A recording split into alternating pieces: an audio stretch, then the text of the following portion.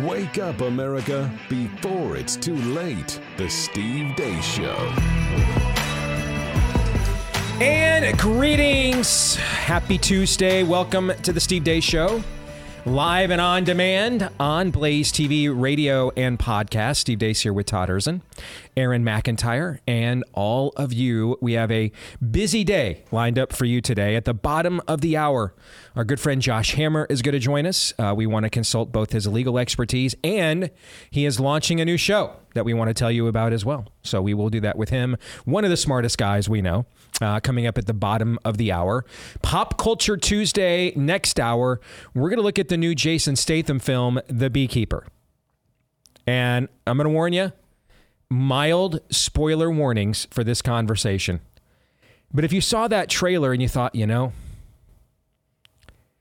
am I missing something? Or is this like 80s schlock throwback right-wing revenge fantasy stuff? I've got good news. That's exactly what it is.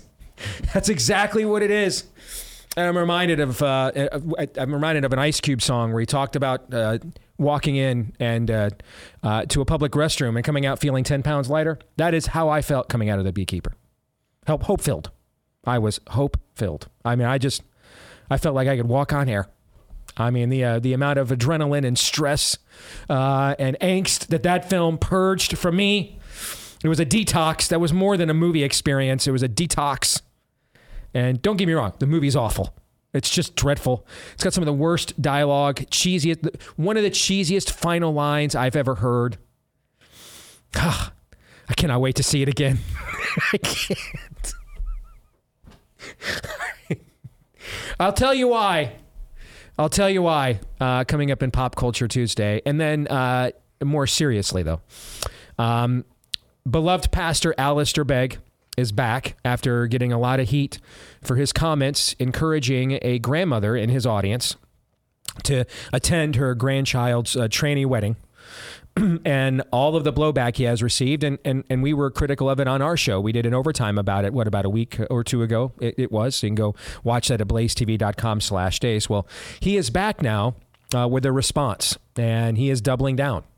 And next hour, for Idolatry or Not, we're going to let you hear what Alistair Begg has to say.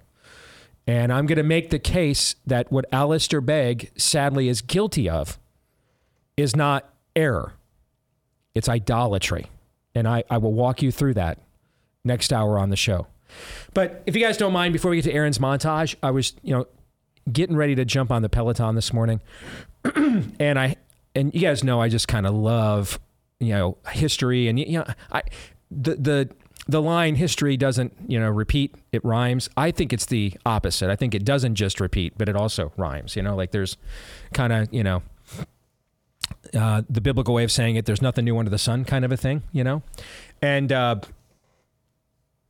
been doing more stuff on eschatology, just out of curiosity, various views in my own private study time for an evergreen we have coming up later on this year. And of course, that gets us into, first century Christianity and what was going on in Israel at the time, and what's the abomination of desolation and what wasn't, and when was Revelation written and what wasn't, and so I'm rehashing some of these things I studied several years ago, earlier in my faith walk, and it's kind of funny.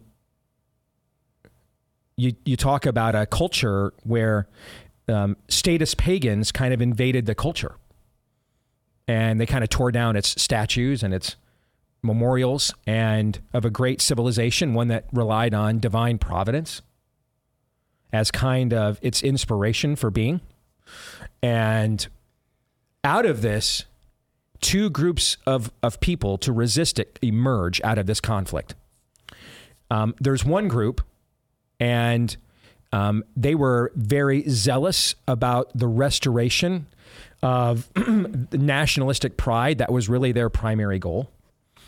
To the point that, they couldn't even imagine how God would further his kingdom without the continued existence of this one specific landmass. Like, they couldn't imagine how the world could go on, how the world could go on, really, without this one specific country. And so, and not just its existence, but its autonomy. Like, it had to be free to exist in the way that it was intended.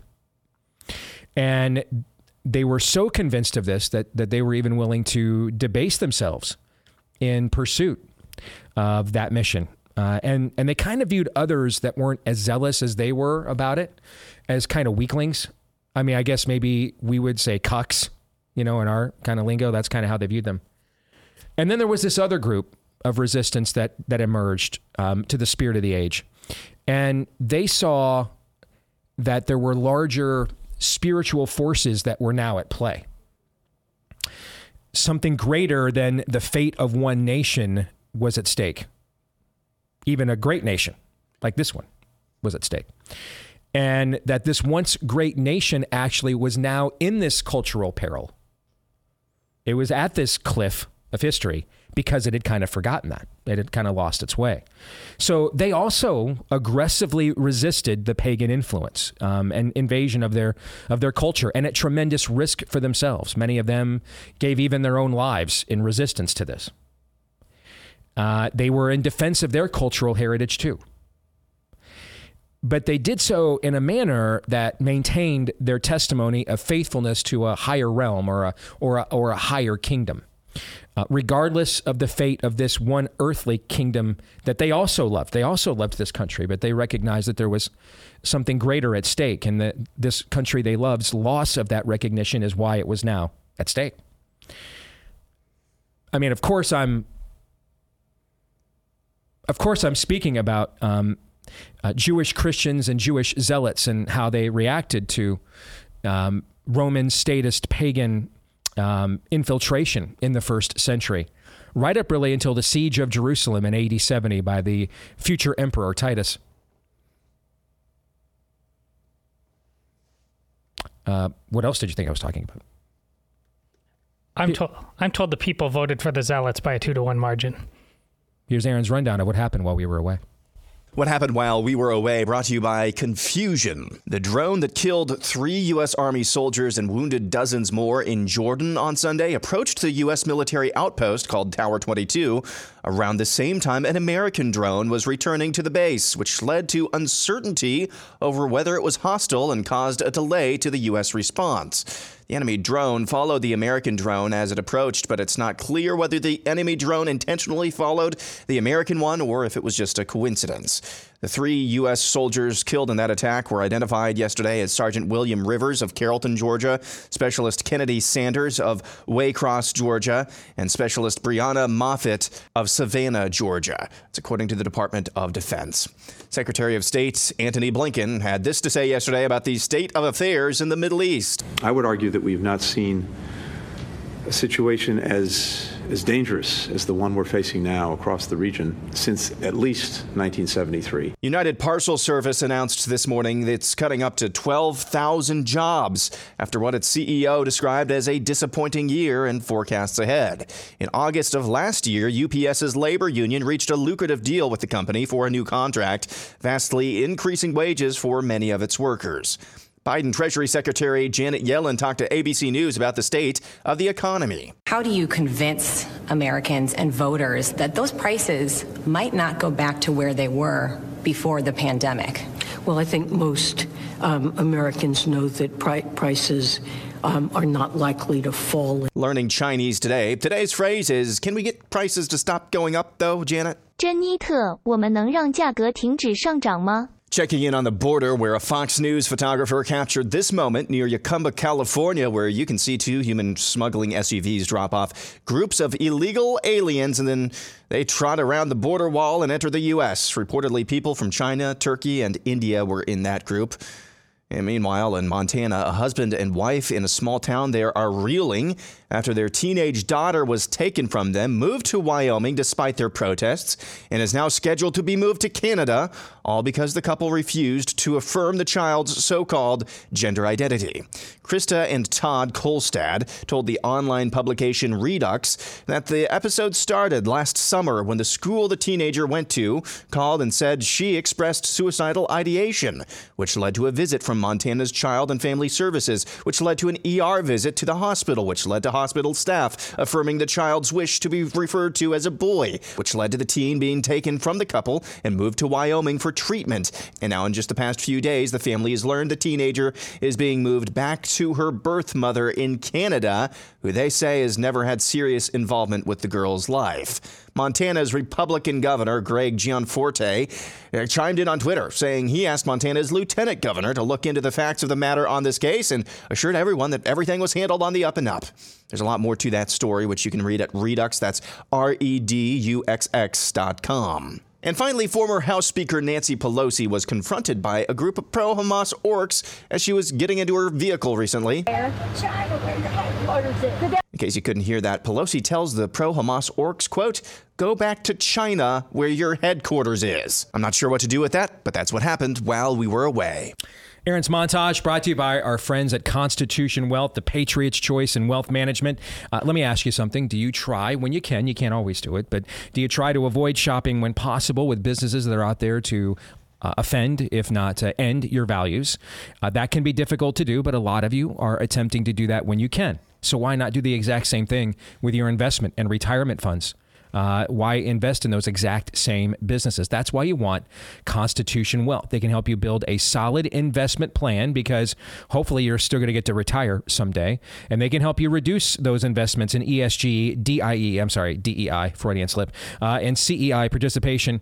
And take a look at maybe some other nefarious elements that you might have your money in that you're unaware of. You can reduce your investments in woke corporations, and by doing so, help to fight the culture war with maybe your most powerful weapon, your money and your voice. This is the opportunity to help build the parallel economy by working with an investment firm comprised of professionals who are patriots just like you.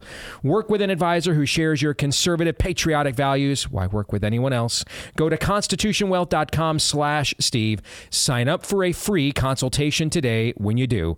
That's constitutionwealth.com/Steve. In the overtime today, we have a Twitter poll that is about to conclude. It was revealed last night via a look at the expenditures of the Republican National Committee. Well, not even just last year. It's only through November. I mean, so we're not even counting December.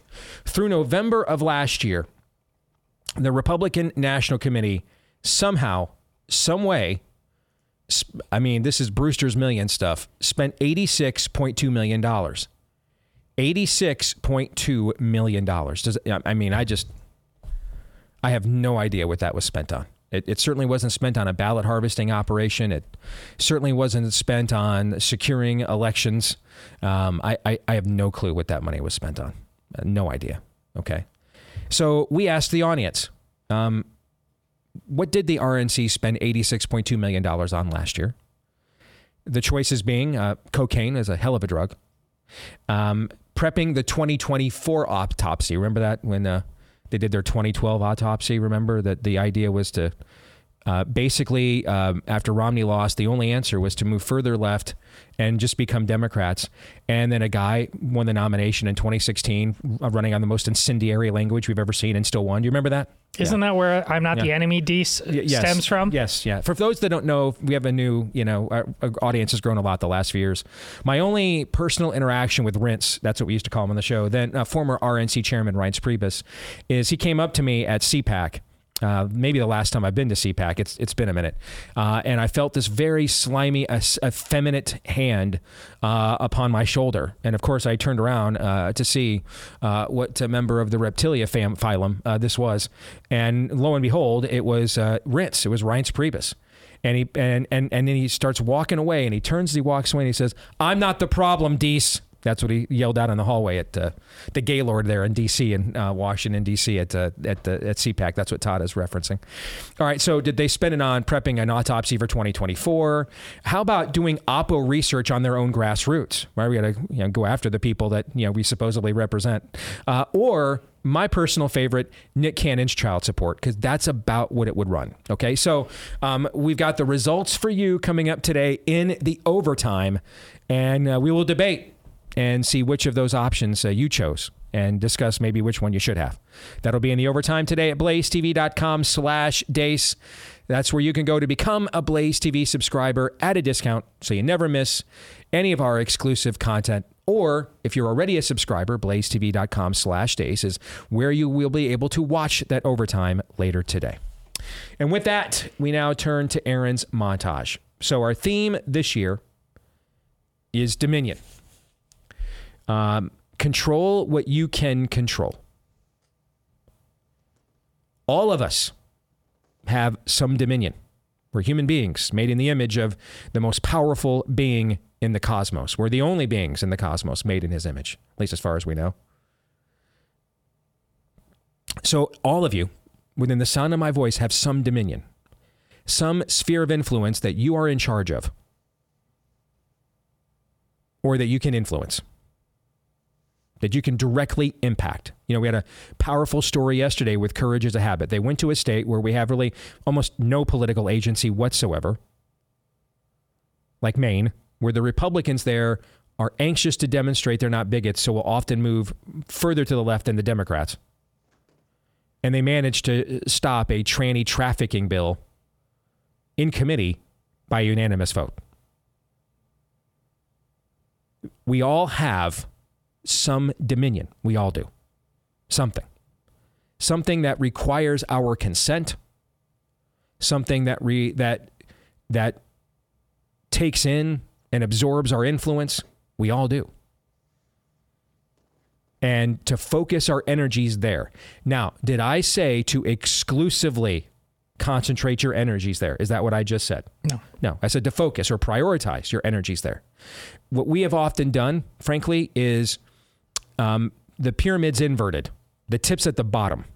The areas we have the least amount of influence is where we focus most of our attention. You're going to listen to a ton of other conservative shows today that'll go into the nuances of Trump's attorney's most recent filings and E. Jean Carroll and what she said with Rachel Maddow last night at just a complete clown show. And I'm probably going to agree with all of it, but how much of that do we have any influence over at all? None. We don't have any influence over it all. And we have to redeem the time, for the days are evil. To paraphrase Gene Hackman's Lex Luthor in the first Superman film, time is the one thing they're not making any more of. Okay? Once it's gone, it's gone. Don't get it back, right? Mm-hmm. That's it. So think about, where can we prioritize our time? And I want to say this specifically to every parent and grandparent in this audience. That story that Aaron just ran down for you of that Montana couple, if that can happen in Montana, I promise you it can happen anywhere. Absolutely anywhere in this country. Anywhere. Let me say this again. If that can happen in Montana, I promise you it can happen anywhere in this country. Anywhere. Absolutely anywhere. This is my encouragement for all of you, either watching or listening today. So within eyesight or the sound of my voice. Whenever you're tuned into this, if you are tuned in live right now, or you're listening via podcast later, or maybe a later date, whenever you are listening or watching this, please do yourself and your children and grandchildren a favor. Do not let the sun go down without knowing, what are the laws in my state and community where this stuff is concerned? Where are we at in my state or community with parental rights?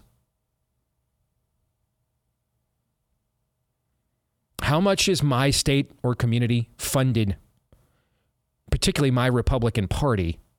You know, we had the whole thing, we were trying to figure out how Kristi Noem coming out of COVID, she was one of our heroic governors during COVID, mm-hmm. right? And then the very first fight after the COVID fight was the tranny fight that she had in her state. Remember this? No, of course. And she completely just folded and buckled on that. Do you remember? Yes. And then later and we were like, wow, that was like way out of nowhere.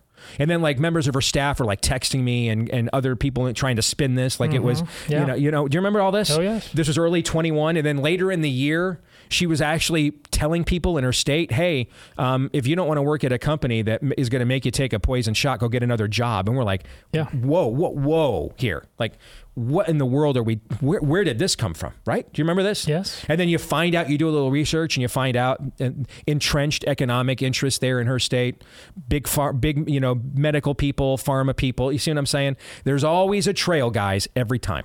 Every single time. Every time.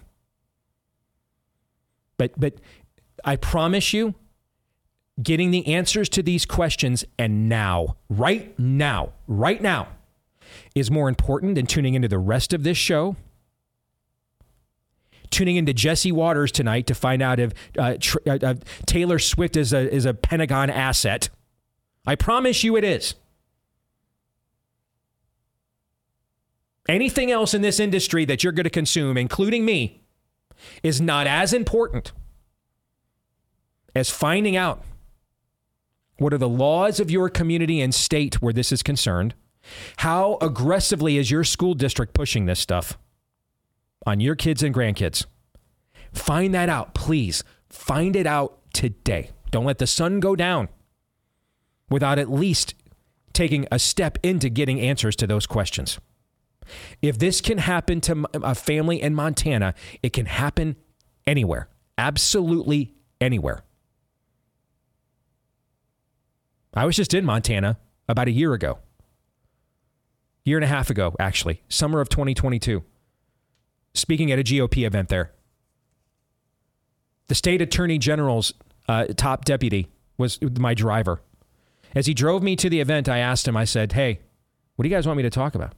He said, well, we frankly kind of, we've got maybe both our senators are going to be here, or one guy who wants to be senator, Matt Rosendale, congressman's going to be here. Lots of donors going to be here. So we're kind of just hoping that you're going to let her rip. And they paid me to do that. Okay. That's Montana, guys. If it can happen in Montana, it can happen anywhere. You're not safe. This is a hydra. Do your research. How aggressively does your local school board, the local high school, middle school, elementary school, in your neighborhood, or the neighborhood your kids, or if it's your grandkids, they're going to. How aggressively do they push this? What would happen if your child came home and said, I was going to do this, and you tried to stop them? How would your state react? Get the answers to these questions. It's more important, folks, way more important than consuming more political porn, more let's get our jollies, more own the libs, more the libs are the real racists. More, there's enough of that content will be there tomorrow. Will we produce more of it tomorrow? For sure. For sure. Are we still going to do another show tomorrow where we rant and rave about something? Yes. We hope so. We'll see. You never know. But that's the plan right now. You know what I'm saying? Everything else that you want to consume, okay, for turds and giggles, will all be here tomorrow. Well, they're not going to stop pumping this stuff out. It's all going to be here tomorrow. Today. Go get answers to those questions today. Way more important. That's my one big thought of Aaron's entire montage. Take dominion of that which you have dominion of. What's going on in your backyard with this stuff? And don't think, hey, my state voted Trump plus 20. My district voted Trump plus... Nope. Be a citizen, not a consumer. Be a victor, not a victim. Find out. And then find out if you've got to get some laws and stuff changed.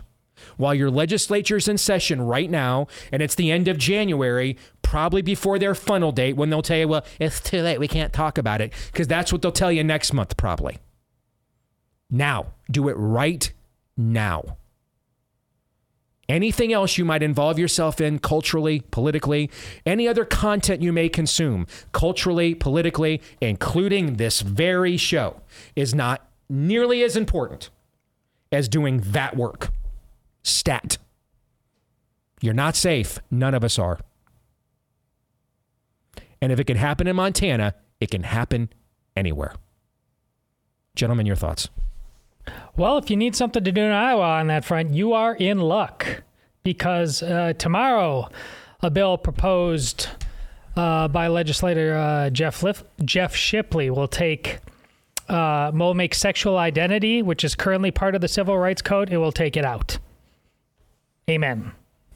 Because we need to defend reality on this. I said more on a podcast recently called Iowa Standard, a local guy named Jacob Hall, who does great work at the Capitol covering this kind of stuff. All hands on deck for this stuff. If you're an Iowan and believes in this, get a hold of Jeff Shipley and ask how you can help. I've already provided my testimony, which I've shared on the show, how after my daughters participated in Save Girl Sports, it was an assault on them. Multiple students from the Gay Straight Alliance there suspended for bullying, but then they kept going, and the teachers just flat out told us, unless there's a threat of violence, we're not going to prosecute this as bullying anymore. The cops were called on me twice by one by the Gay Straight Alliance teacher. I was sent 2 cease and desist letters. No charges ever filed or anything like that, because this was just about rank intimidation. They were going to make you bow, and now my kids go elsewhere. I'm a Catholic refugee at Des Moines Christian School. So right now, you get a chance in Iowa to say this sexual identity cult, it gets stripped out. We're going back to reality. Enough of this chaos. Call legislator Jeff Shipley and ask how you can help. Tomorrow, Wednesday, is the committee hearing. All hands on deck. You know, you would think Montana, Wyoming, the 2 states involved in that story, would be prime bug-out locations in case bleep hits the fan. No. Yep. Nope. Yep. There's no escaping the long arm of the spirit of the age. There are more gun owners per capita, Aaron, in Montana than any state in the union, by the way. Yeah, that's the lesson here. And these parents actually did know the laws of Montana, where it's illegal to give kids surgeries, meatball surgery, in order to affirm their gender, or chemicals in order to affirm their gender. Now, these parents were assured after the hospital stint that the most likely option for treatment for their daughter would be somewhere in Montana. They were concerned about Wyoming because it wasn't quite as clear in Wyoming what those laws were. They were assured up until the day that she was supposed to go, and then they were told, nope, we're taking your daughter to Wyoming after all. And for all intents and purposes, they haven't had custody since. That's a state, by the way. There's like 8 Democrats in the entire state legislature in Wyoming, just so everybody knows that. Okay. Yeah. You can't escape this. You cannot. You either fight or they're coming for you. What's your plan? What's your plan? You best start making plans now before you start making plans out of whatever camps they put us in what seems to be not the too distant future. And that's, Greg Gianforte, or whatever his last name is, that is just peak corporatist meathead Republican right there. Yeah, I asked, this is a really, really tough case. I asked my lieutenant governor to look into this, and man, everything was on the up and up. You just can't turn off from this. You can't find your private Idaho or your private Wyoming or your private Montana, because this was a small town in Montana where this happened. And I would say as well, policy-wise, it's time to start exerting some pressure on hospitals, changing some hospital policy as well, because this is where things went off the rails, is that ER visit to the hospital, where the hospital, they acknowledged that they couldn't actually do any surgeries or chemical treatments, but they were told, hey, social transitioning is a gray area, so we're going to start pursuing that. Policy-wise, you need to start asking questions of your hospitals as well. Amen. Do it now. Do it now. Don't wait. I can't imagine, given how much this cancer has metastasized, whatever time, and we all have a million things going on, whatever time you have devoted today to address cultural, social issues, use that time to get answers to these questions. Be ready. something wicked this way comes. More in a moment.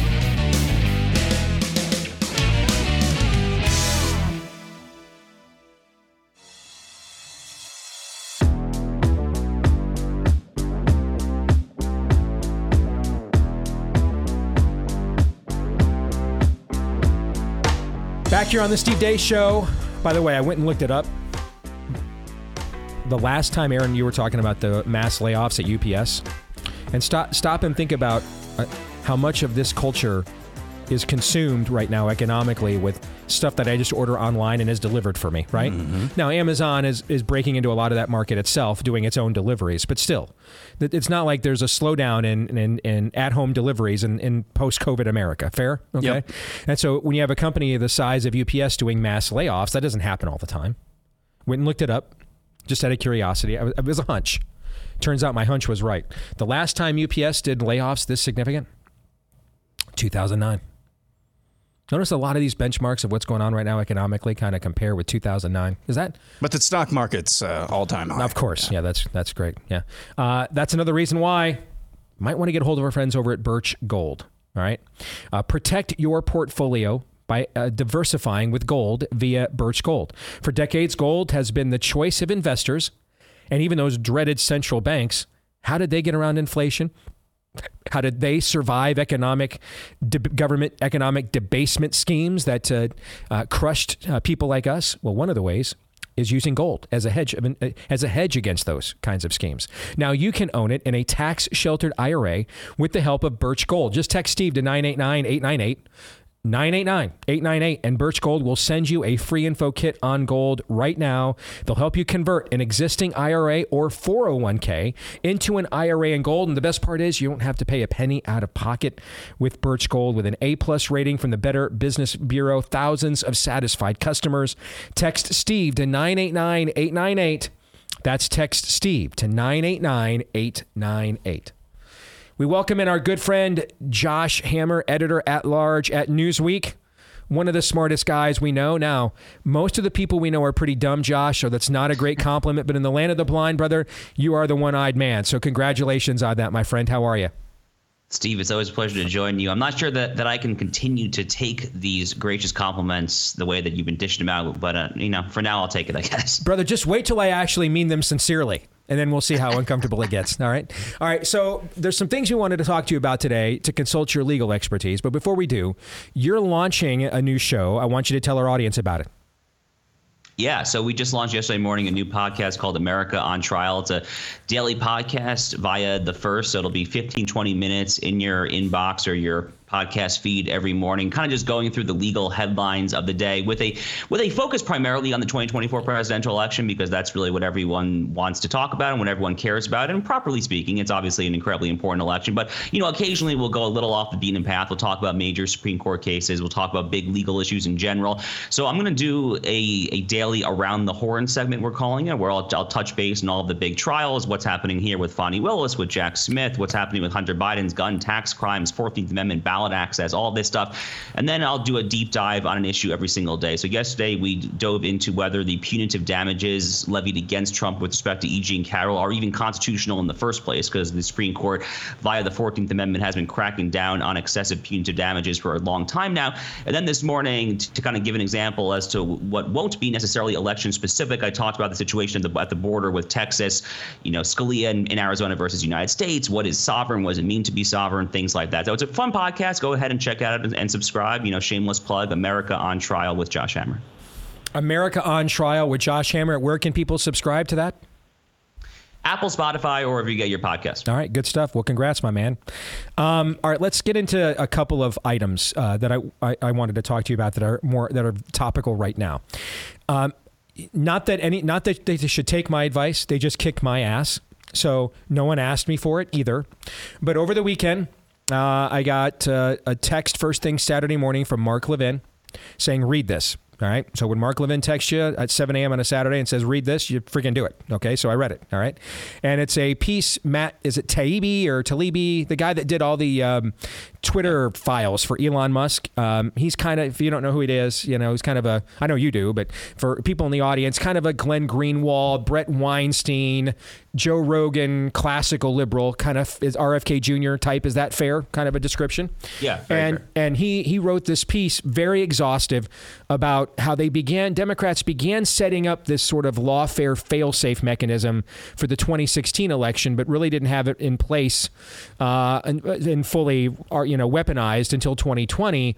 And they've only deepened it now in the last 4 years. And I mean, this thing's very well sourced and it's very well researched, and even talks about what they're willing to do to RFK Jr. So it's much broader than just who the GOP nominee is, which in this case will be Donald Trump. And so Mark got that circulating amongst a few of us here at the Blaze over the weekend. And in one of the discussion chat groups I'm in, I was asked what I would do about this. And I said, I don't believe the runway of an election cycle, even one that's going to be as long as this one, provides you the ability to thwart this. I mean, you're not going to shame these people. Like there's no amount of sunlight we could provide, right?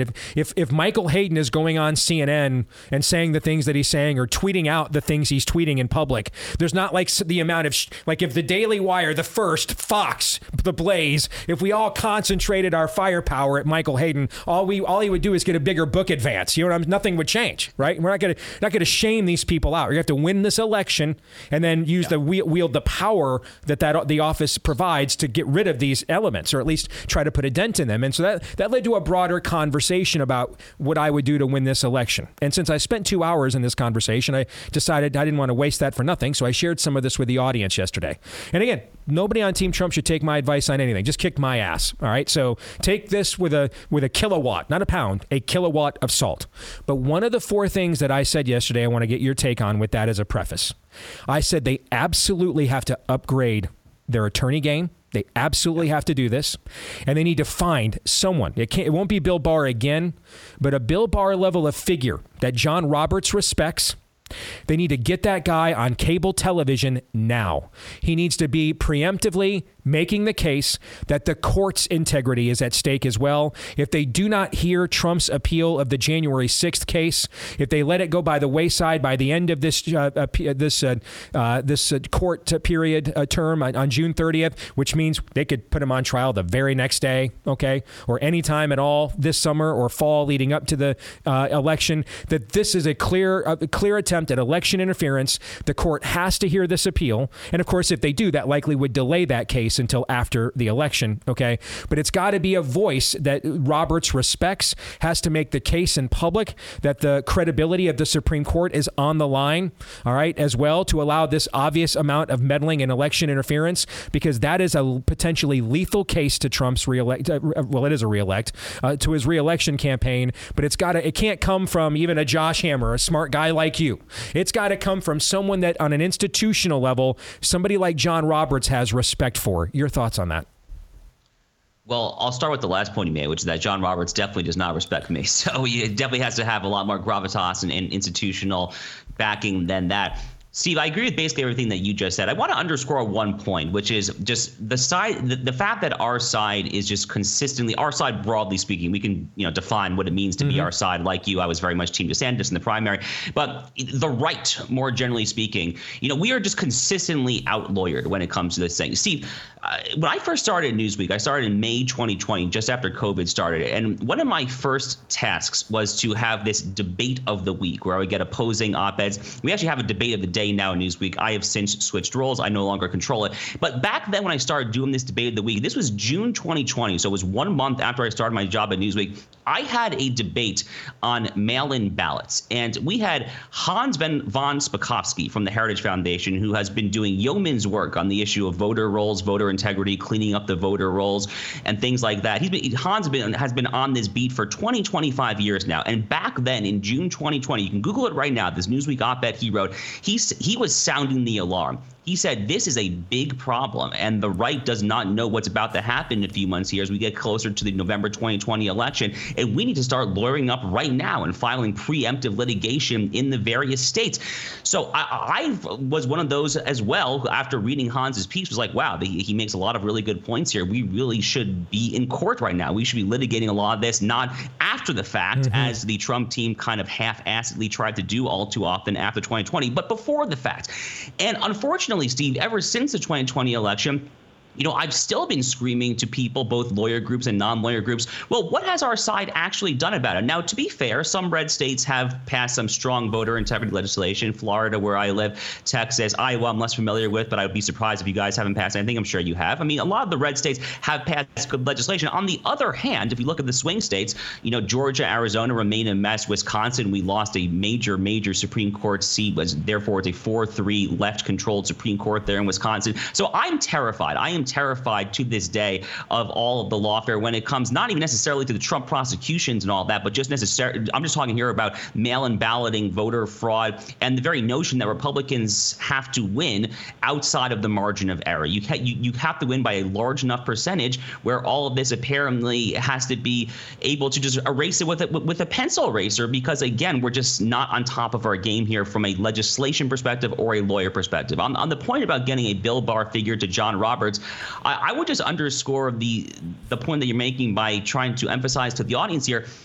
John Roberts is exactly the kind of person who cares what the media says about him. There are actually a lot of justices on the court. Brett Kavanaugh is infamous for this. I'm not going to go into my sources, but Brett Kavanaugh has been infamous going back to his time on the D.C. circuit as someone who pays a lot of attention to what bloggers, people on Twitter, talking heads like me and you, what people say about him. He is well known for this, but John Roberts is the king of it. There is no one on that court who cares more about what the people say about him and whether they will like him than the Chief Justice John Roberts. So yes, you absolutely need to get someone who's probably a bit better of a lawyer than Alina Habba, to give just but one example there. You'd have to get someone out there who is making the case right now and not making the case on a granular case-by-case basis, kind of like what I'll be doing on this new podcast, but rather making just a broader case that this, with all this unprecedented lawfare, if the court is not going to get involved here, if they're just going to try to stay apolitical and, wipe their shoulders clean there, they're actually going to be doing the exact opposite, which is that in the end, they will only be abetting more and more of this, frankly, unpatriotic and more un-American lawfare in the future. So I agree with your bottom line on both takes, but the getting in front of the courts before they act thing is so important. We literally just saw it happen in 2020, and Steve, I have no idea, other than some of those red states that I just name checked, I have no idea what our side has done to prepare for the onslaught that could potentially happen in that respect in 2020 or 2024. All right. 3 minutes to answer a very complicated question here for number 2. What happens if the Supreme Court attempts to order, let's say we continue this standoff at the Texas border, Biden nationalizes the National Guard there. You have Greg Abbott calls out the Texas State Guard, sheriffs, deputizes locals. All right, he does. And there's a standoff. Who has this authority at the border? And the Supreme Court issues an explicit order telling Texas it has to stand down and permit this invasion because this jurisdiction belongs to the federal government, which is kind of what they did to Arizona about 10 years ago, if you remember that ruling. Okay. At what point could the court issue an order that we would say that clearly is in violation of the intended efficacy of the Constitution, using the language of Alexander Hamilton in Federalist 78? We're not doing it. We're carrying on. And if people disagree with us, we have this thing called elections. They can vote us out and say, we'd rather put people in there that will do everything the Supreme Court tells them to do, but we're not going to permit this to the people of Texas any longer. At what point does that line need to be drawn, do you think? So it's very similar to Arizona versus United States. I actually cited Justice Scalia's opinion in that piece in my column that I wrote on this on Friday. Talked about it in my podcast just this morning. So yeah, Arizona versus United States is the relevant case here. Look, it's worth fleshing out, Steve, that the actual judicial order that the court issued last week, which, by the way, not just Roberts, but Amy Coney Barrett went wobbly on that. So, this is another big problem. Let's table that for a conversation another time. Brett Kavanaugh, Amy Coney Barrett, Neil Gorsuch, none of them even nearly as solid as Sam Alito and Clarence Thomas. But holding that aside for now, the Supreme Court's actual order only said that U.S. Border Patrol can go and snip the wire fencing that Greg Abbott has had his Department of Public Safety put up. They were silent. They said nothing about new wire fencing that Texas can put up. So in practice, what this amounts to is something of a Mexican standoff, pun intended, about who will drop their guns first. And if I were a betting man right now, I would bet on Texas because the American people are overwhelmingly with the state of Texas on this standoff. Joe Biden's approval rating on immigration is 25, 30 points underwater. I think that he's bluffing. I think that Abbott should continue to call his bluff and just put up new wire fencing. But I will answer your question. At what point, even if the order would specifically say that Texas cannot do it? Look, Steve, Daniel Horowitz and I are probably like the two most vocal, passionate people in the right of center media space against judicial supremacy, which is the idea that the courts decide every question for everyone at all times there. Now, if you have an order where you are a named party to a lawsuit, that is the limit of the judicial power of which Article 3 of the Constitution speaks. If you are a named party and you are named in an order, then yes, you have to abide by the court actions, but you don't have to take it a millimeter further. This is what Abraham Lincoln did to the Dred Scott case. So anyone who would not be a specifically named party is not technically bound by that judgment. But that's not actually apropos here for the Texas litigation because Texas can continue to put up new wire. The court was silent on that matter. Great stuff, Josh. Appreciate you as always, man. One more time, tell people about the new show.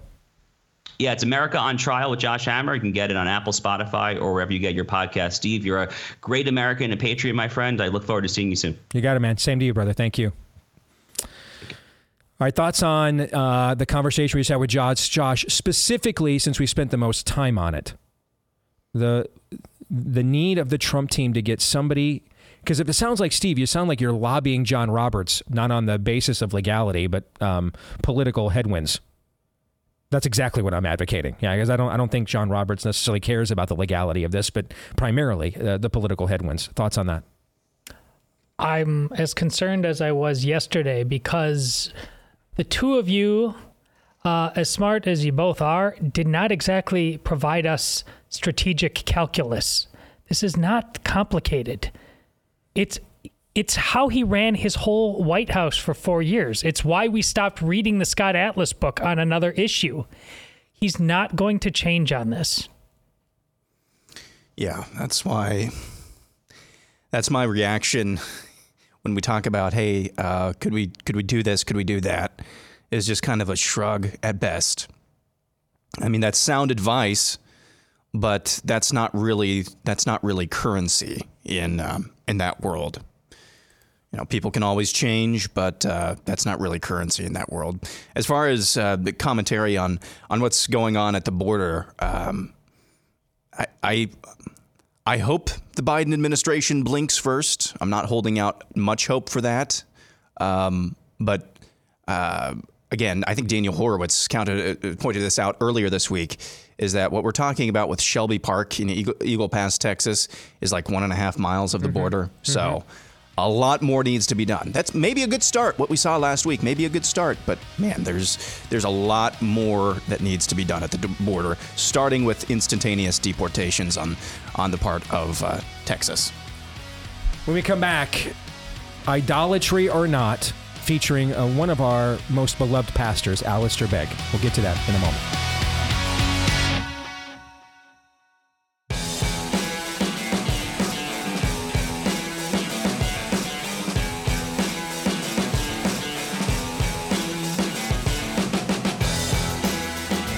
All right, back here with Hour 2, live and on demand on Blaze TV, radio, and podcast. Steve Deace here with Aaron McIntyre, Todd Erzin, and all of you. And you can let us know what you think about what we think via the stevedeace.com inbox. Steve@stevedeace.com is how you can email the program. You can like us on Facebook, MeWe, and Gab. Follow me at Steve Deace Show on Twitter, Getter, Instagram, and TikTok. That's, again, DEACE. Don't forget to leave us a 5-star review if you like the show, particularly on iTunes. Our goal is to get over 10,000 there this year. We're approaching 9,500, so keep those coming, please. And they help the show to grow. Do a couple times. Now, if you can, if they'll let you, maybe 4 or 5. And just pretend you're a Democrat ballot harvester in Philadelphia County. Fair? Let's do that. I didn't say we needed 10,000 people to give us 5-star reviews. Is that what I said? No. No, I just said we wanted 10,000 5-star reviews. They can come from 7 of you. At dacelover14@gmail.com. At dacelover15@gmail.com. Yeah, 11 p.m. 11 p.m. on December 31st. We can stop the counting and go back and sound the bat signal for reviews on iTunes. Yes, we don't have the 5-star reviews we need yet, so we need you to just keep submitting, even if it's the same one. Same 3 of you all the time. And then hit subscribe, or if you're on iTunes, follow. And that way, every single time we do a new episode, it'll show up in your feed every single time. So about 2 weeks ago, Alistair Begg, one of the West's beloved preachers, and he should be. He has been and continues to be a faithful man of God, and has preached on very difficult subjects over the course of his career, like homosexuality and abortion, for example. Unabashedly. He was even the theological keynote speaker at this year's Family Leadership Summit, and he was here in Des Moines, and he was incredible. He did a radio show about 2 weeks ago. And it was actually back in September. Or was it back in September? Yes. I'm sorry. It just went viral recently. Thank you for that clarification. And he was asked by a grandmother about attending the tranny wedding, because I don't know the gender now, grandson, granddaughter. It was a granddaughter. Granddaughter, all right. And he told her basically to show Christian kindness by going, provided that they know your view of what they've done is wrong. You should go anyway, and even bring a gift. And this has created, once this clip came about, this has created quite a stir. And I mentioned in the overtime that we did on this about a week and a half ago, so you can go to blazetv.com/Dace and watch that. It reminded me very much of what happened with Chuck Smith, the founder of Calvary Chapel, at the end of his race. He's the Kelsey Grammer character in Jesus Revolution as Chuck Smith. That's who I'm talking about. And he also was doing a radio show, and a woman called and said, I'm having a very difficult pregnancy, and I don't know what to do, and the kids might be born with health issues. And he counseled her, hey, some pregnancies are okay to terminate. It's okay to have an abortion sometimes. And people just could not believe Chuck Smith said this. We saw Pat Robertson at the end of his life have a lot of moments where you're just like, what was that, right? Those were always well chronicled. Okay. Yes. And so this with Alistair Begg kind of reminded me of that. The blowback was tremendous. And in the clip you're about to see, Alistair Begg responds to his critics. This clip, Aaron, is about 8 minutes. Yeah, so this was originally posted by a great follow on Twitter, and I don't know why I hadn't been following them until about the end of the year when you sent over a list of suggested followers or follows for Todd and I. Protestia, spelled just like it sounds, Protestia on Twitter. And if I could I probably should have told you that I'd do this off the air, but if I could just set up this clip to give it a little bit more context. The original clip was about 13 minutes. I edited it down lightly to about 8 minutes. I wanted to give him maximum context, benefit of the doubt, and to put a little bit more context on the original clip that you were talking about and that we responded to. The Truth for Life program that was at the end of was discussing one of Alistair Begg's new books. And he brought up this example of a grandmother that you just laid out, Steve. And that's kind of where that went from. So this clip begins with him quoting from that book as kind of giving, in his mind, more context to why he responded the way that he did. Are you ready to play it? Yes. And as Aaron said, this clip's going to be a little longer than what we would normally play, 8 minutes, because we wanted to capture as much of his context as possible to be as fair to a faithful preacher as we possibly could be. So we want to hear what he has to say first, and then we'll come back and discuss our thoughts for idolatry or not. Who reject God and his ways. That undermines what God says glues societies and families together. What glues societies and families together? The reality of conjugal love in a heterosexual monogamous marriage that produces children. They reject God, they reject his ways, they do it publicly, and they do it in a fashion that makes it absolutely clear that they have no interest in it, while, quotes, mocking Christians as bigots. That's the context. Naturally, I do not like them, quote, but I am called to the supernatural work of loving them, not ignoring them, not avoiding them, but actively seeking to bless them. I am not called to walk on past them like the religious leaders in the parable of the Good Samaritan. No, I am called to be like the Samaritan, who is the classic illustration of loving and lending and doing good without a calculator and without the expectation of a payback. Now that is then the context when a grandmother phones me up in tears and gravely concerned for the circumstances in relationship to one of her grandchildren. I'm not quoting the book to her, I'm only responding to her. She wrote a long letter, it sat on my desk for a long time. This happens to us all as pastors all the time. And on that occasion, when I listened to her talk, my great concern was for her and for her relationship with her granddaughter. I wasn't thinking about the nature of the circumstances in that moment of time. All I was thinking about was how can I help this grandmother not to lose her granddaughter who has already publicly turned her back on God and her back on God's design and in every other way. And in the course of that conversation, I said, you know, one of the ways in which to catch your granddaughter off guard is actually do the opposite of what she expects you to do. What does she expect you to do? Avoid her? Stay away from her? Don't get contaminated by the situation? I said, well, isn't that interesting? So what would happen if you actually went? Well, that gave great pause. And I said, but you should talk to your husband. You got to work out your own salvation with fear and trembling. Those were all the caveats that went around the conversation. But then I said, well, I think you should go. And why don't you give her a gift? Well, how would I ever know that would set the cat among the pigeons? Because after all, it was a personal conversation between myself and somebody that I've never met in my entire life. And it was born out of the kind of conviction that I was personally reckoning with myself. I don't like this. I'm opposed to this. I do not endorse this. I have no interest in this. But this is my granddaughter. Now, it's that context then that gave rise to that. In that conversation with that grandmother, I was concerned about the well-being of their relationship more than anything else. Hence my counsel. Don't misunderstand that in any way at all. If I was in the receiving end of another question about another situation from another person in another time, I may answer absolutely differently. But in that case, I answered in that way, and I would not answer in any other way, no matter what anybody says on the internet as of the last 10 days. If that were the case, I should never have said it in the first place. If people want me to recant and to repent. To repent? I repent daily. Because I say a lot of things that I shouldn't say. I mean, check with Sue, but the fact of the matter is, I'm not ready to repent over this. I've lived here for 40 years, and those who know me best know that when we talk theology, when we talk stuff, I've always said I am a little bit out of sync with the American evangelical world.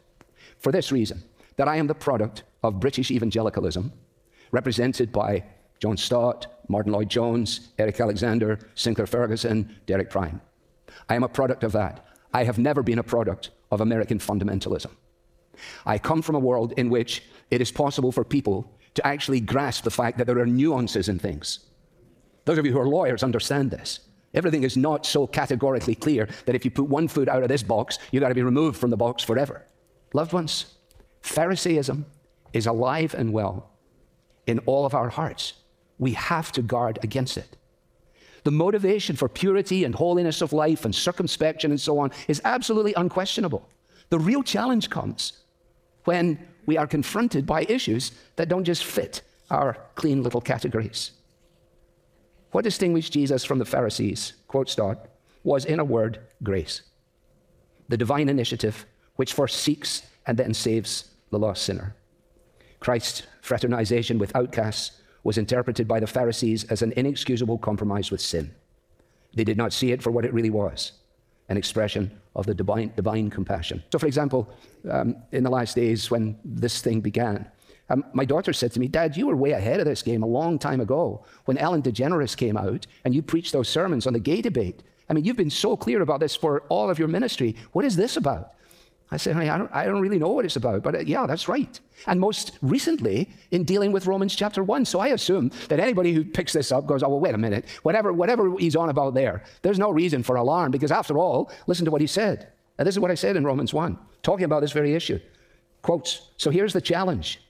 How do you do this? In other words, how do you express the love of Jesus and do so in a way that doesn't just compromise everything? How do you honor God, obey his word, and treat your neighbors and your friends and your family members who have decided to go down this wrong path? Some people have decided the way to handle it is by admonition. So you just simply stand up and keep telling them, this is terrible, this is terrible, this is terrible. Some people have decided, well, we just won't say anything at all. Just let it go, who cares? You know, it's a big world, people do different things. Neither is a possibility for a Bible-believing Christian.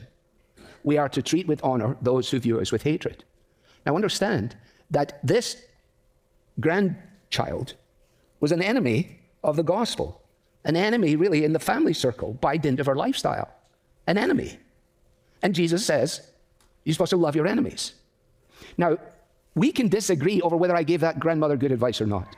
Not everybody on the pastoral team thinks I gave very good advice. And as I said, on another occasion with a different person in a different context, the advice may be very different. But at least let's acknowledge the fact that what we're doing is we're wrestling with biblical principle. And when principle for, let's say, holiness of life comes up against the principle of love for your enemy, how are you going to put that together? You got a problem with the grandmother showing up, sitting on the front row in a context that she absolutely despises, and sitting on her lap, nicely wrapped with beautiful paper and a bow around it, is her gift, the gift of a Bible. For a granddaughter, she knows, has no interest in the Bible.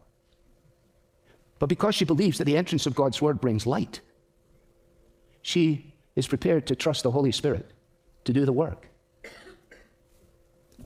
What happens to homosexual people, in my experience, quotes, is that they are either reviled or they are affirmed. The Christian has to say, we will not treat you in either of those ways. We cannot revile you, but we cannot affirm you. And the reason that we can't revile you is the same reason why we can't affirm you. Because of the Bible, because of God's love, because of his grace, and because of his goodness. And I expect people to, how do they decide which bit they're going to troll through the social media, which bits they want to pick up? Where were they when I was speaking at the Christian college on the West Coast and I had a lesbian walkout? And they shut the whole thing down and walked out, and the campus went into chaos for a week. You know why? Because I was explaining Ephesians chapter 5. And I made the most unbelievable mistake of saying the only place for sexual relationships is within a heterosexual, monogamous relationship between one man and one woman for life. Amen. And at that, they stood up and walked out. Well, why didn't somebody catch that one for me? But you know what? I'm glad they didn't, and I'll tell you why. Because if I've got to go down on the side of one or the other, I'll go down on this side. I'll go down on the side of compassion with people actually accusing me of just weakness, rather than go down on the side of condemnation, which closes any doors of opportunity for future engagement with those who know exactly what we believe about the Bible and about Jesus and about so on. So, I hope that this is helpful. I think as long as you understand that my response to one grandmother whom I have never met was not in any way a blanket recommendation to all Christians to attend LGBTQ weddings. It was nothing to do with that at all. If I was misguided in any way, it was I allowed my grandfatherly hat to take over. It was my personal opinion.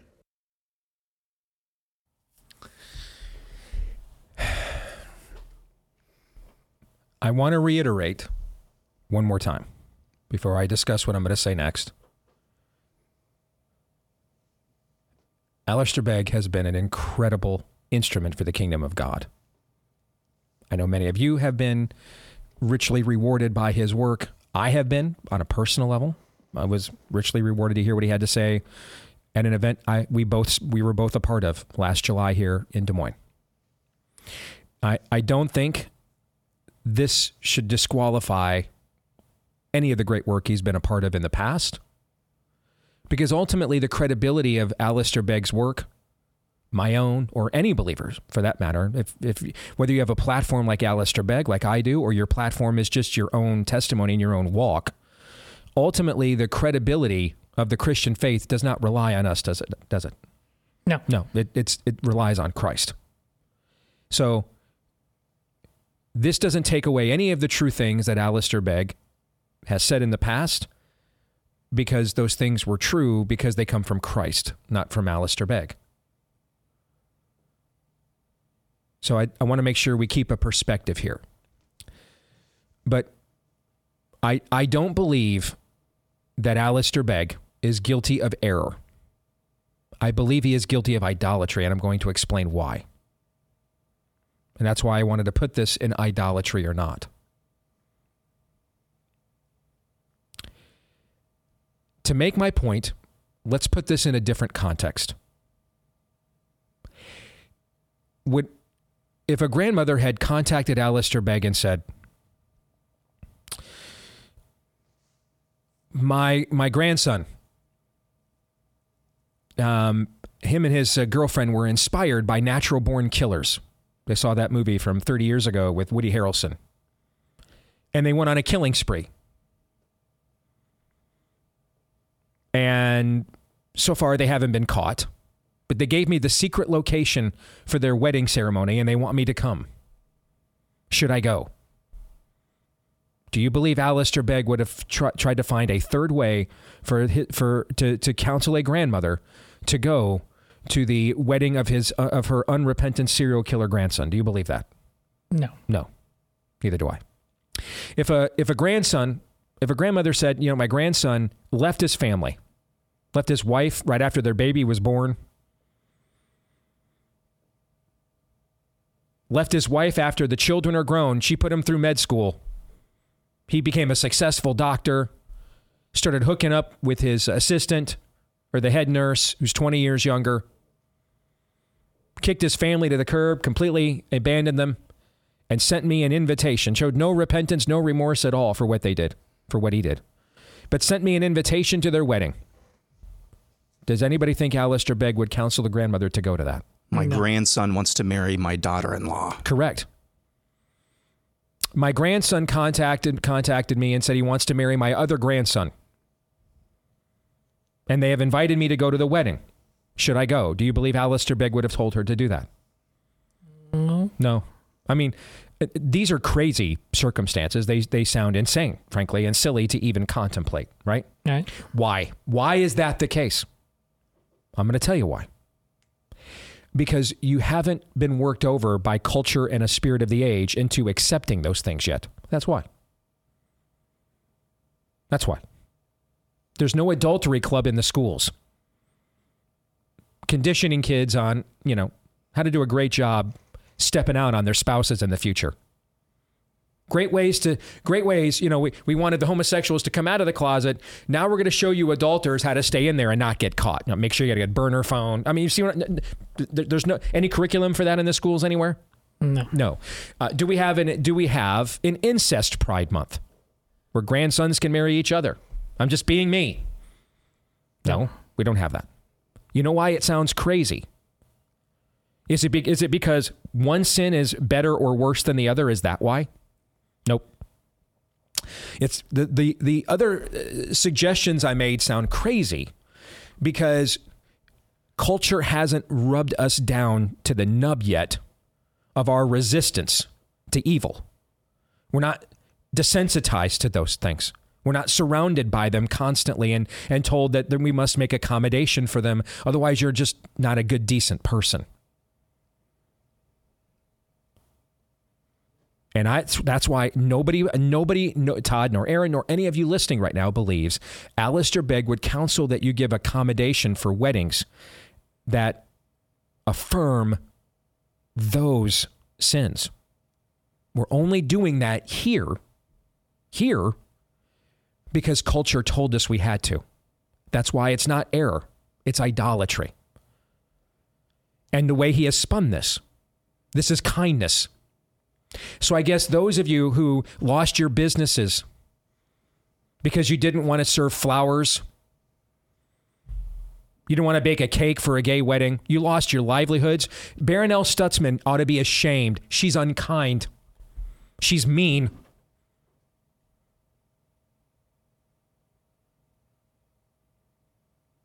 No, Baronelle Stutzman is the one who was kind and was imposed upon for her kindness. She showed the kindness that was not deserved, the grace of God. It is not grace that separated Christ from the Pharisees. It's truth. Jesus does not say, I am the way, the grace, and the life. He says, I am the way, the truth, and the life. Without truth, you will turn grace into an idol too. You'll make that about accommodation and affirmation. You want to know? You're 5 minutes away from becoming Rob Bell. That's the same mistake. It's truth. In fact, in one of his condemnations of the Pharisees, Jesus actually upholds the fact that they strictly were trying to keep the letter of the law. He doesn't say don't do that. He doesn't say don't count the tithe on the spice. He says the opposite. He says you should have done that while acknowledging the spirit of the law.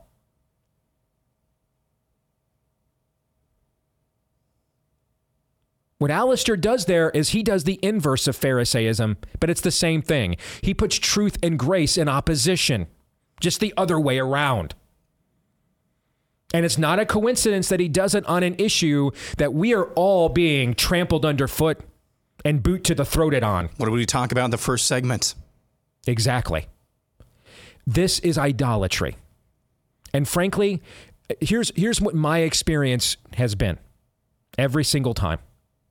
When there is a man that has long held the rope and then suddenly out of nowhere has a blind spot that you can't explain, that doesn't line up with any of the rest of his work, I can't think of a time it's not because he wasn't being challenged morally somewhere in his own private life.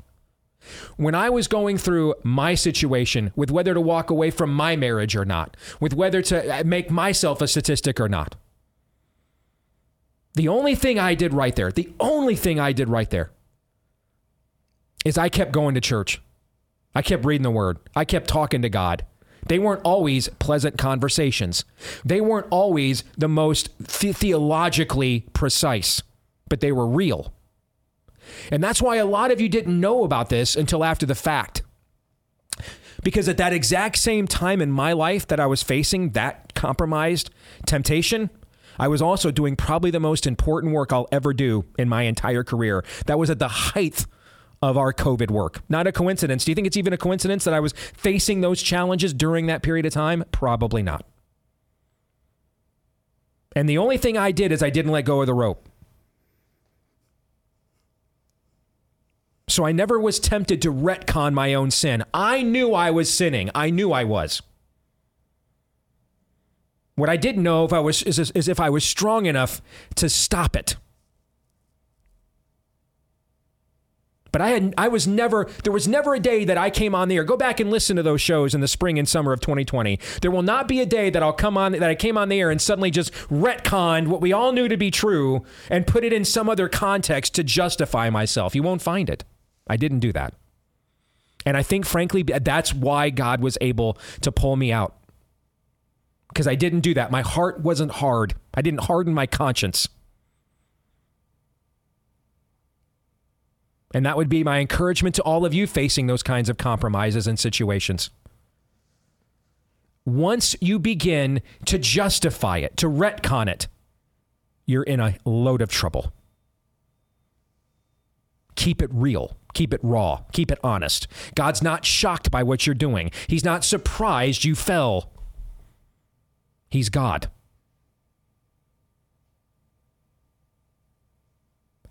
The amount of times the pronoun I is used.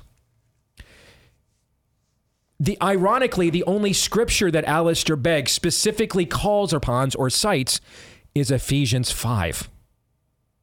Shall I read for you some verses of Ephesians 5? Take no part in the unfaithful works of darkness, but instead expose them. For it is shameful to even speak of the things that they do in secret. But when anything is exposed by the light, it becomes visible. For anything that becomes visible is light. Therefore it says, awake, O sleeper, and arise from the dead, and Christ will shine in you. Look carefully then how you walk, not as unwise, but as wise, making the best use of the time, because the days are evil, or redeem the time, for the days are evil. I just quoted that verse at the start of the show today. That's from Ephesians 5, folks. Is that what counseling a grandmother to go and take part? This isn't a dinner. This isn't an event. This is a wedding. A sacrament specifically from the hand of God himself. From the heart of God himself.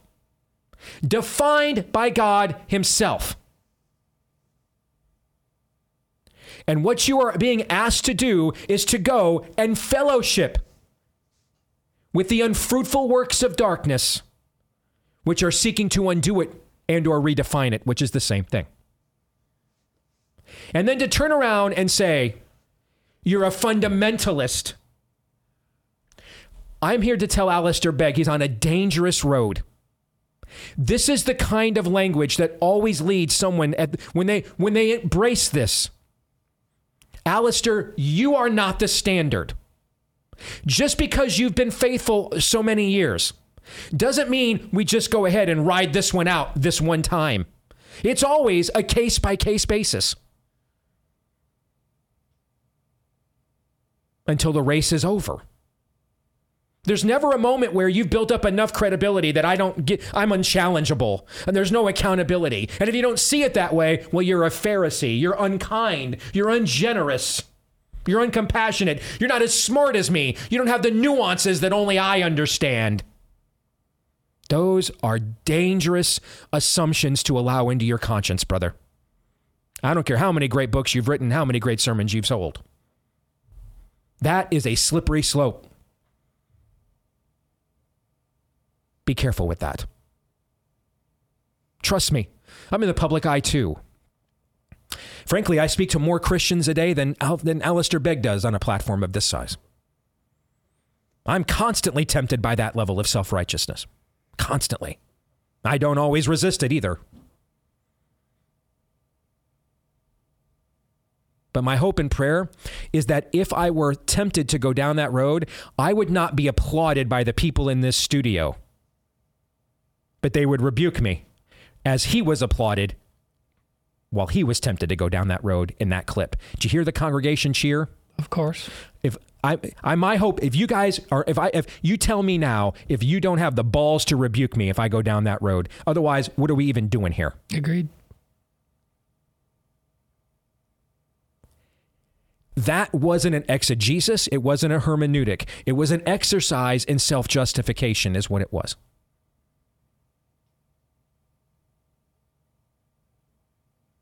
And the irony of finally let me cite a scripture that, by the way, completely contradicts my own rationale. Your labels don't matter. I don't care if you're British is there a wing of British evangelicals in heaven? Do you know? I mean, who cares? Who gives a rip about the title? We've figured something out here. Who cares? God is not a respecter of persons. You can be an American fundy, American undie for that matter. God doesn't care. As Luther once pointed out, he spoke out of the back ass of a jackass once. He can speak out of anybody. Your title, tribe, movement, sect, denomination, heritage, legacy, tradition, none of that matters. No, you haven't arrived. No, you haven't figured anything out, because none of us have.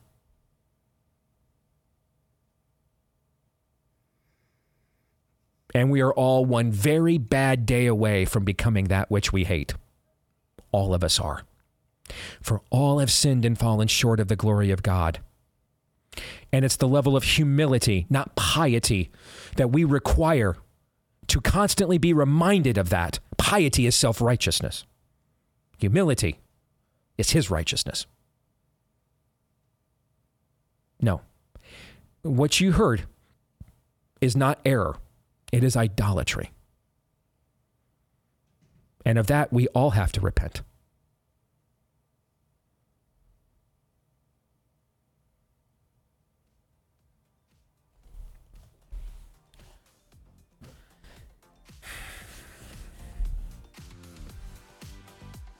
I'll let it go there. When we come back, Pop Culture Tuesday. Stay tuned.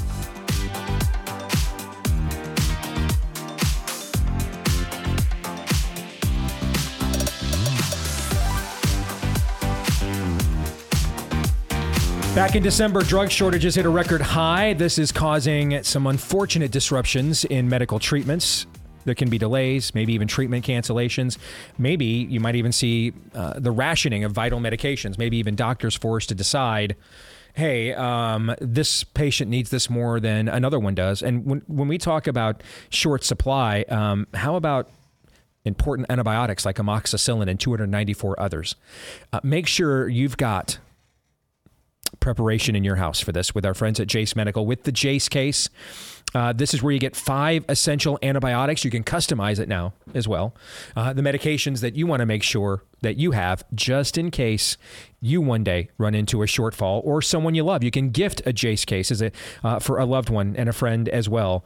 Everyone should be prepared to care for themselves and their loved ones during the unexpected, as we learned just a few years ago. Listen, I'm not trying to jinx anything, but the last time we had a 49ers Chiefs Super Bowl, the rest of the year did not go well.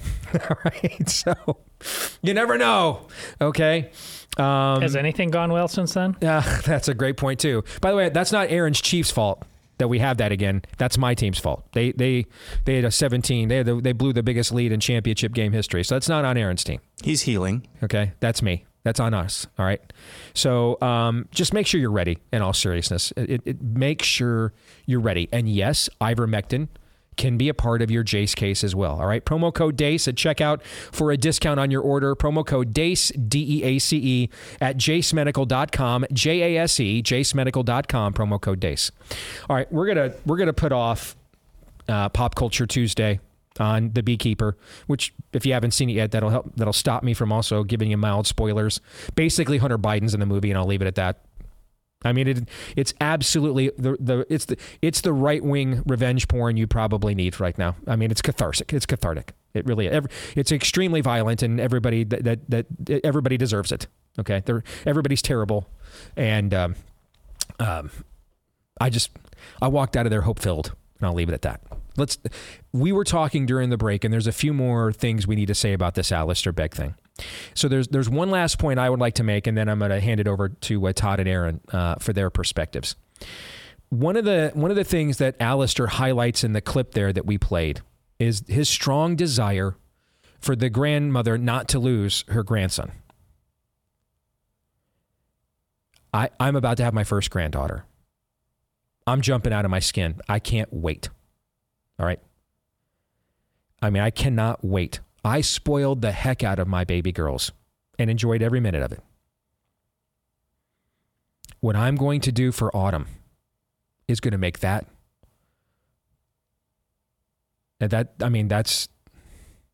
going to look like a vow of poverty. Okay. I can't wait. All right. I can't wait. Okay. I can't wait.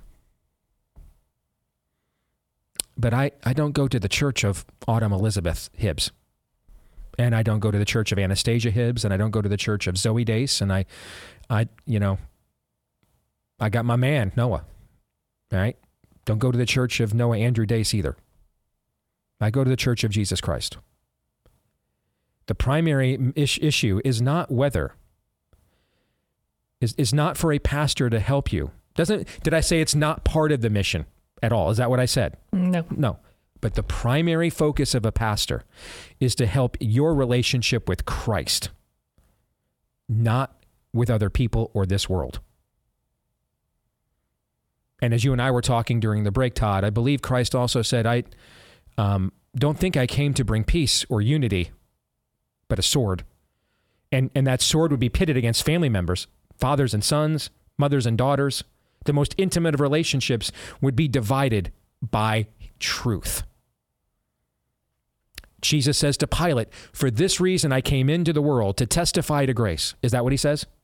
No. For this reason I came into this world to testify to the truth. What separated Christ from the religious leaders was not grace, it was truth. Without truth, we don't know what grace is. Without truth, your grace is going to look a lot like affirmation or accommodation, which is exactly what Alistair Begg does in that clip. That grandmother was asking that question, why is she in conflict? She's in conflict because she feels like she's being asked to choose her Lord or her grandchild. Do you know why she's feeling that conflict, guys? Because that's exactly what she's being asked to choose.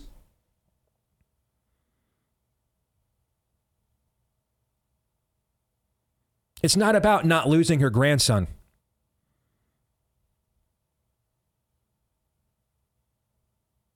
It's about not losing your Lord.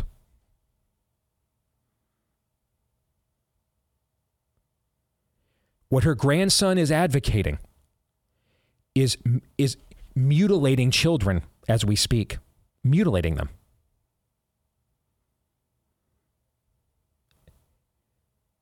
This would be like an Old Testament priest saying, by all means, go to the Asherah pole, the place of sexual questioning and investigation, and no ethics or rules at all. while your grandson is there and bring him a gift. No. But you'll do that if your primary concern is your human attachment. You won't do that if your primary concern is the lover of your soul.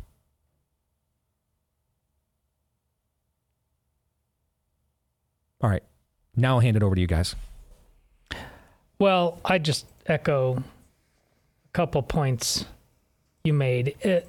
Alistair spends quite some time telling you about the context. It's just one relationship here. It's one letter. If there's different context, it's just my opinion.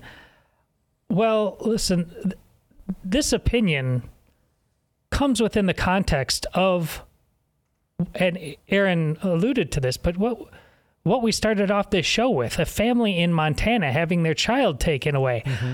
I have over this very thing. Yeah, I have no problem. What do you think the odds are that grandchild would be happy to want to knock on the door and take that kid away? See, that's the thing. He's arguing in this abstract context. Does he take off his sweater vest and get out into the world? Does he know how bad it is? Does he know how the demons are marching? It's insulting. It's absolutely insulting. You need to get into that stinky stable where the Lord was born a little bit. This has become way too sanitized for you in your old age. I'm sorry. It just clearly has been. And there's Pope Francis level of confusion here. Just like this does not apply. Do you know what the world is like out there? Secondly, that old age confusion. My wife, God love her, she didn't hear the overtime. She didn't know the issue. So today, as I'm listening to the video, she's listening with me, and I just preface her. Okay, this is what happened in the past. So we listen. She's 50 years old. This is the first year she's the 24 read the Bible in 1 year. Mm-hmm. She's almost at the end of that journey, and we are halfway through this 13 minutes, and he's meandered, and she says. And we just had a Father PJ at Mass this last Sunday, perhaps prophetically, was talking about there's not an issue on the table that does not need to go through the lens of God. We've talked about this on the show before. We have all these issues over here we put aside with that doesn't belong to God somehow. Every single issue, every single one. And so with that in the back of their mind, she's just halfway through this thing. She's like, Jesus said, Father will be set against Son. Mm-hmm. I said, honey, it's not more complicated than that. But this man who's been doing this for 40 years, look at all the game of Tetris he's trying to play. Get that shape in there and get that one in there quick. Which goes back to Steve's point. We have to finish the race. This is why, quite frankly, as a Catholic, I don't once saved, always saved. I just think it's malarkey. You got to finish the race. It's funny, too, when you talk about nuance. The first sermon Christ gives is the Sermon on the Mount. And he's actually clarifying all these nuances that have developed over centuries while the Jews were dispersed and the temple was gone. And now there's the local synagogue system and these priests and they've got their traditions of what all these things mean, and all their clarifications and all their nuances. You have heard it say, but I say. Mm-hmm. And these are like all very declarative, not easy, but simple statements. Okay. Similar to the first sermon that God basically preaches to Moses. There's just 10 commandments.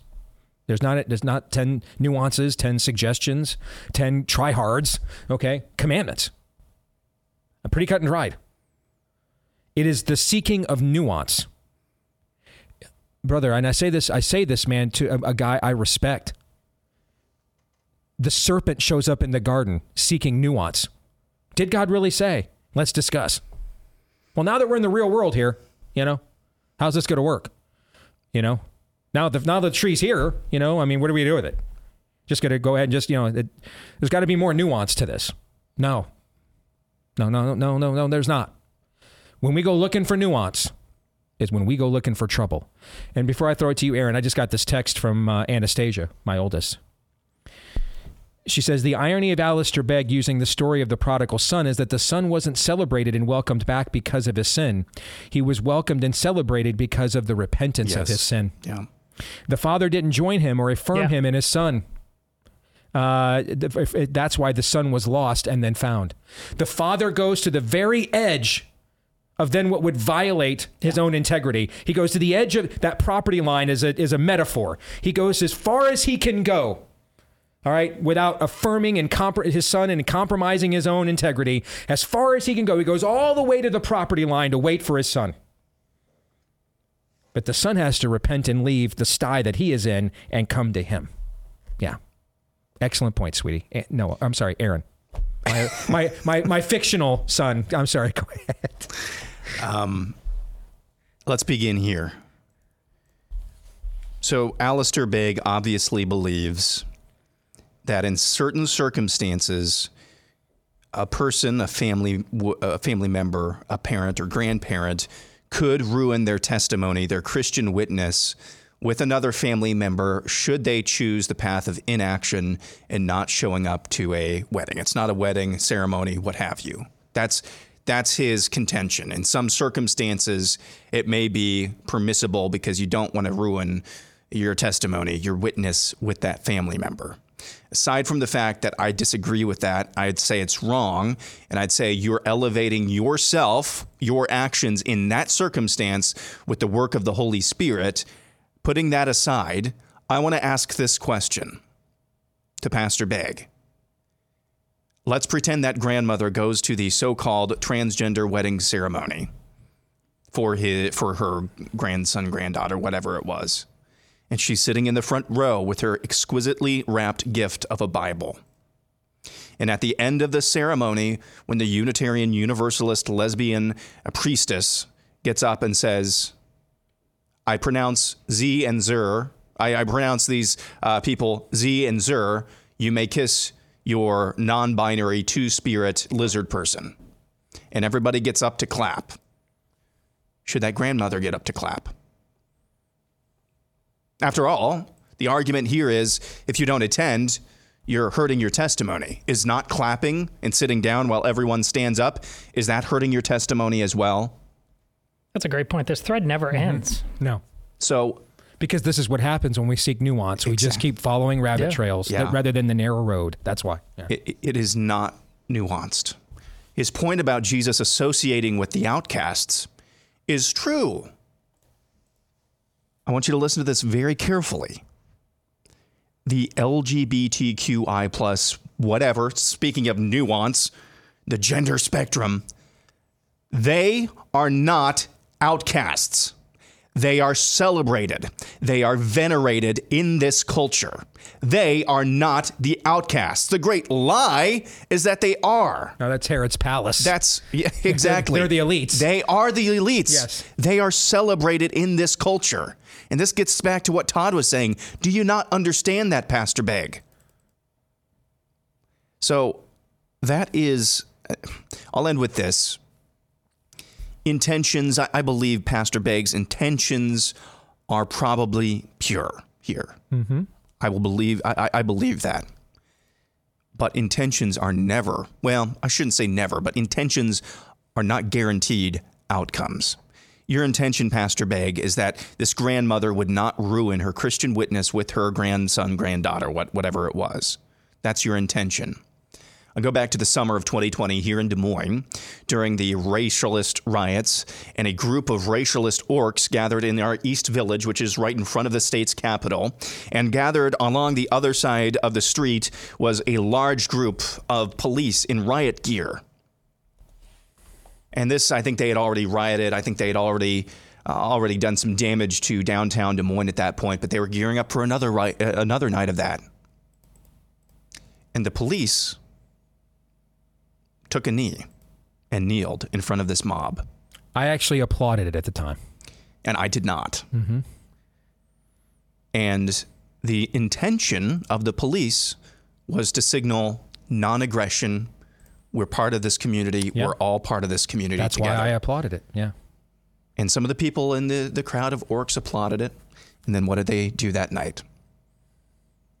They smashed some more windows. They and I learned my lesson. Got up to no good. Yeah. Yeah. So your intentions may be pure. How it is received by the world is actually bending the knee. Because to the world, the LGBTQIA, whatever that is, the rainbow flag, are not outcasts. They are actually in control. They are actually the ones who are celebrated. They are the elites, as you just put it, Steve. So I'm just very disappointed. Very disappointed. And it makes me sick. And it doesn't take away any of the truth that has been unleashed from Pastor Begg over the last few decades. But it is a cause for concern going forward. If you look at that, is extremely well said, brother. Amen. You know, it's interesting whom Jesus chooses to speak to during his imprisonment and trial, and who he does not, and then what he chooses to say. When they summon him, the Pharisees summon him, he is silent until they finally ask him, "Who are you?" Then he speaks. The Sanhedrin. When he goes to Herod's palace, he's summoned and says nothing. This grandmother is being summoned by that same spirit of the age. Show us that you dance to our tune. And essentially what he's coaching our people to do is to do it. Book of Hebrews begs to differ. Romans 8:28. This is Steve Deace on the Blaze Radio Network.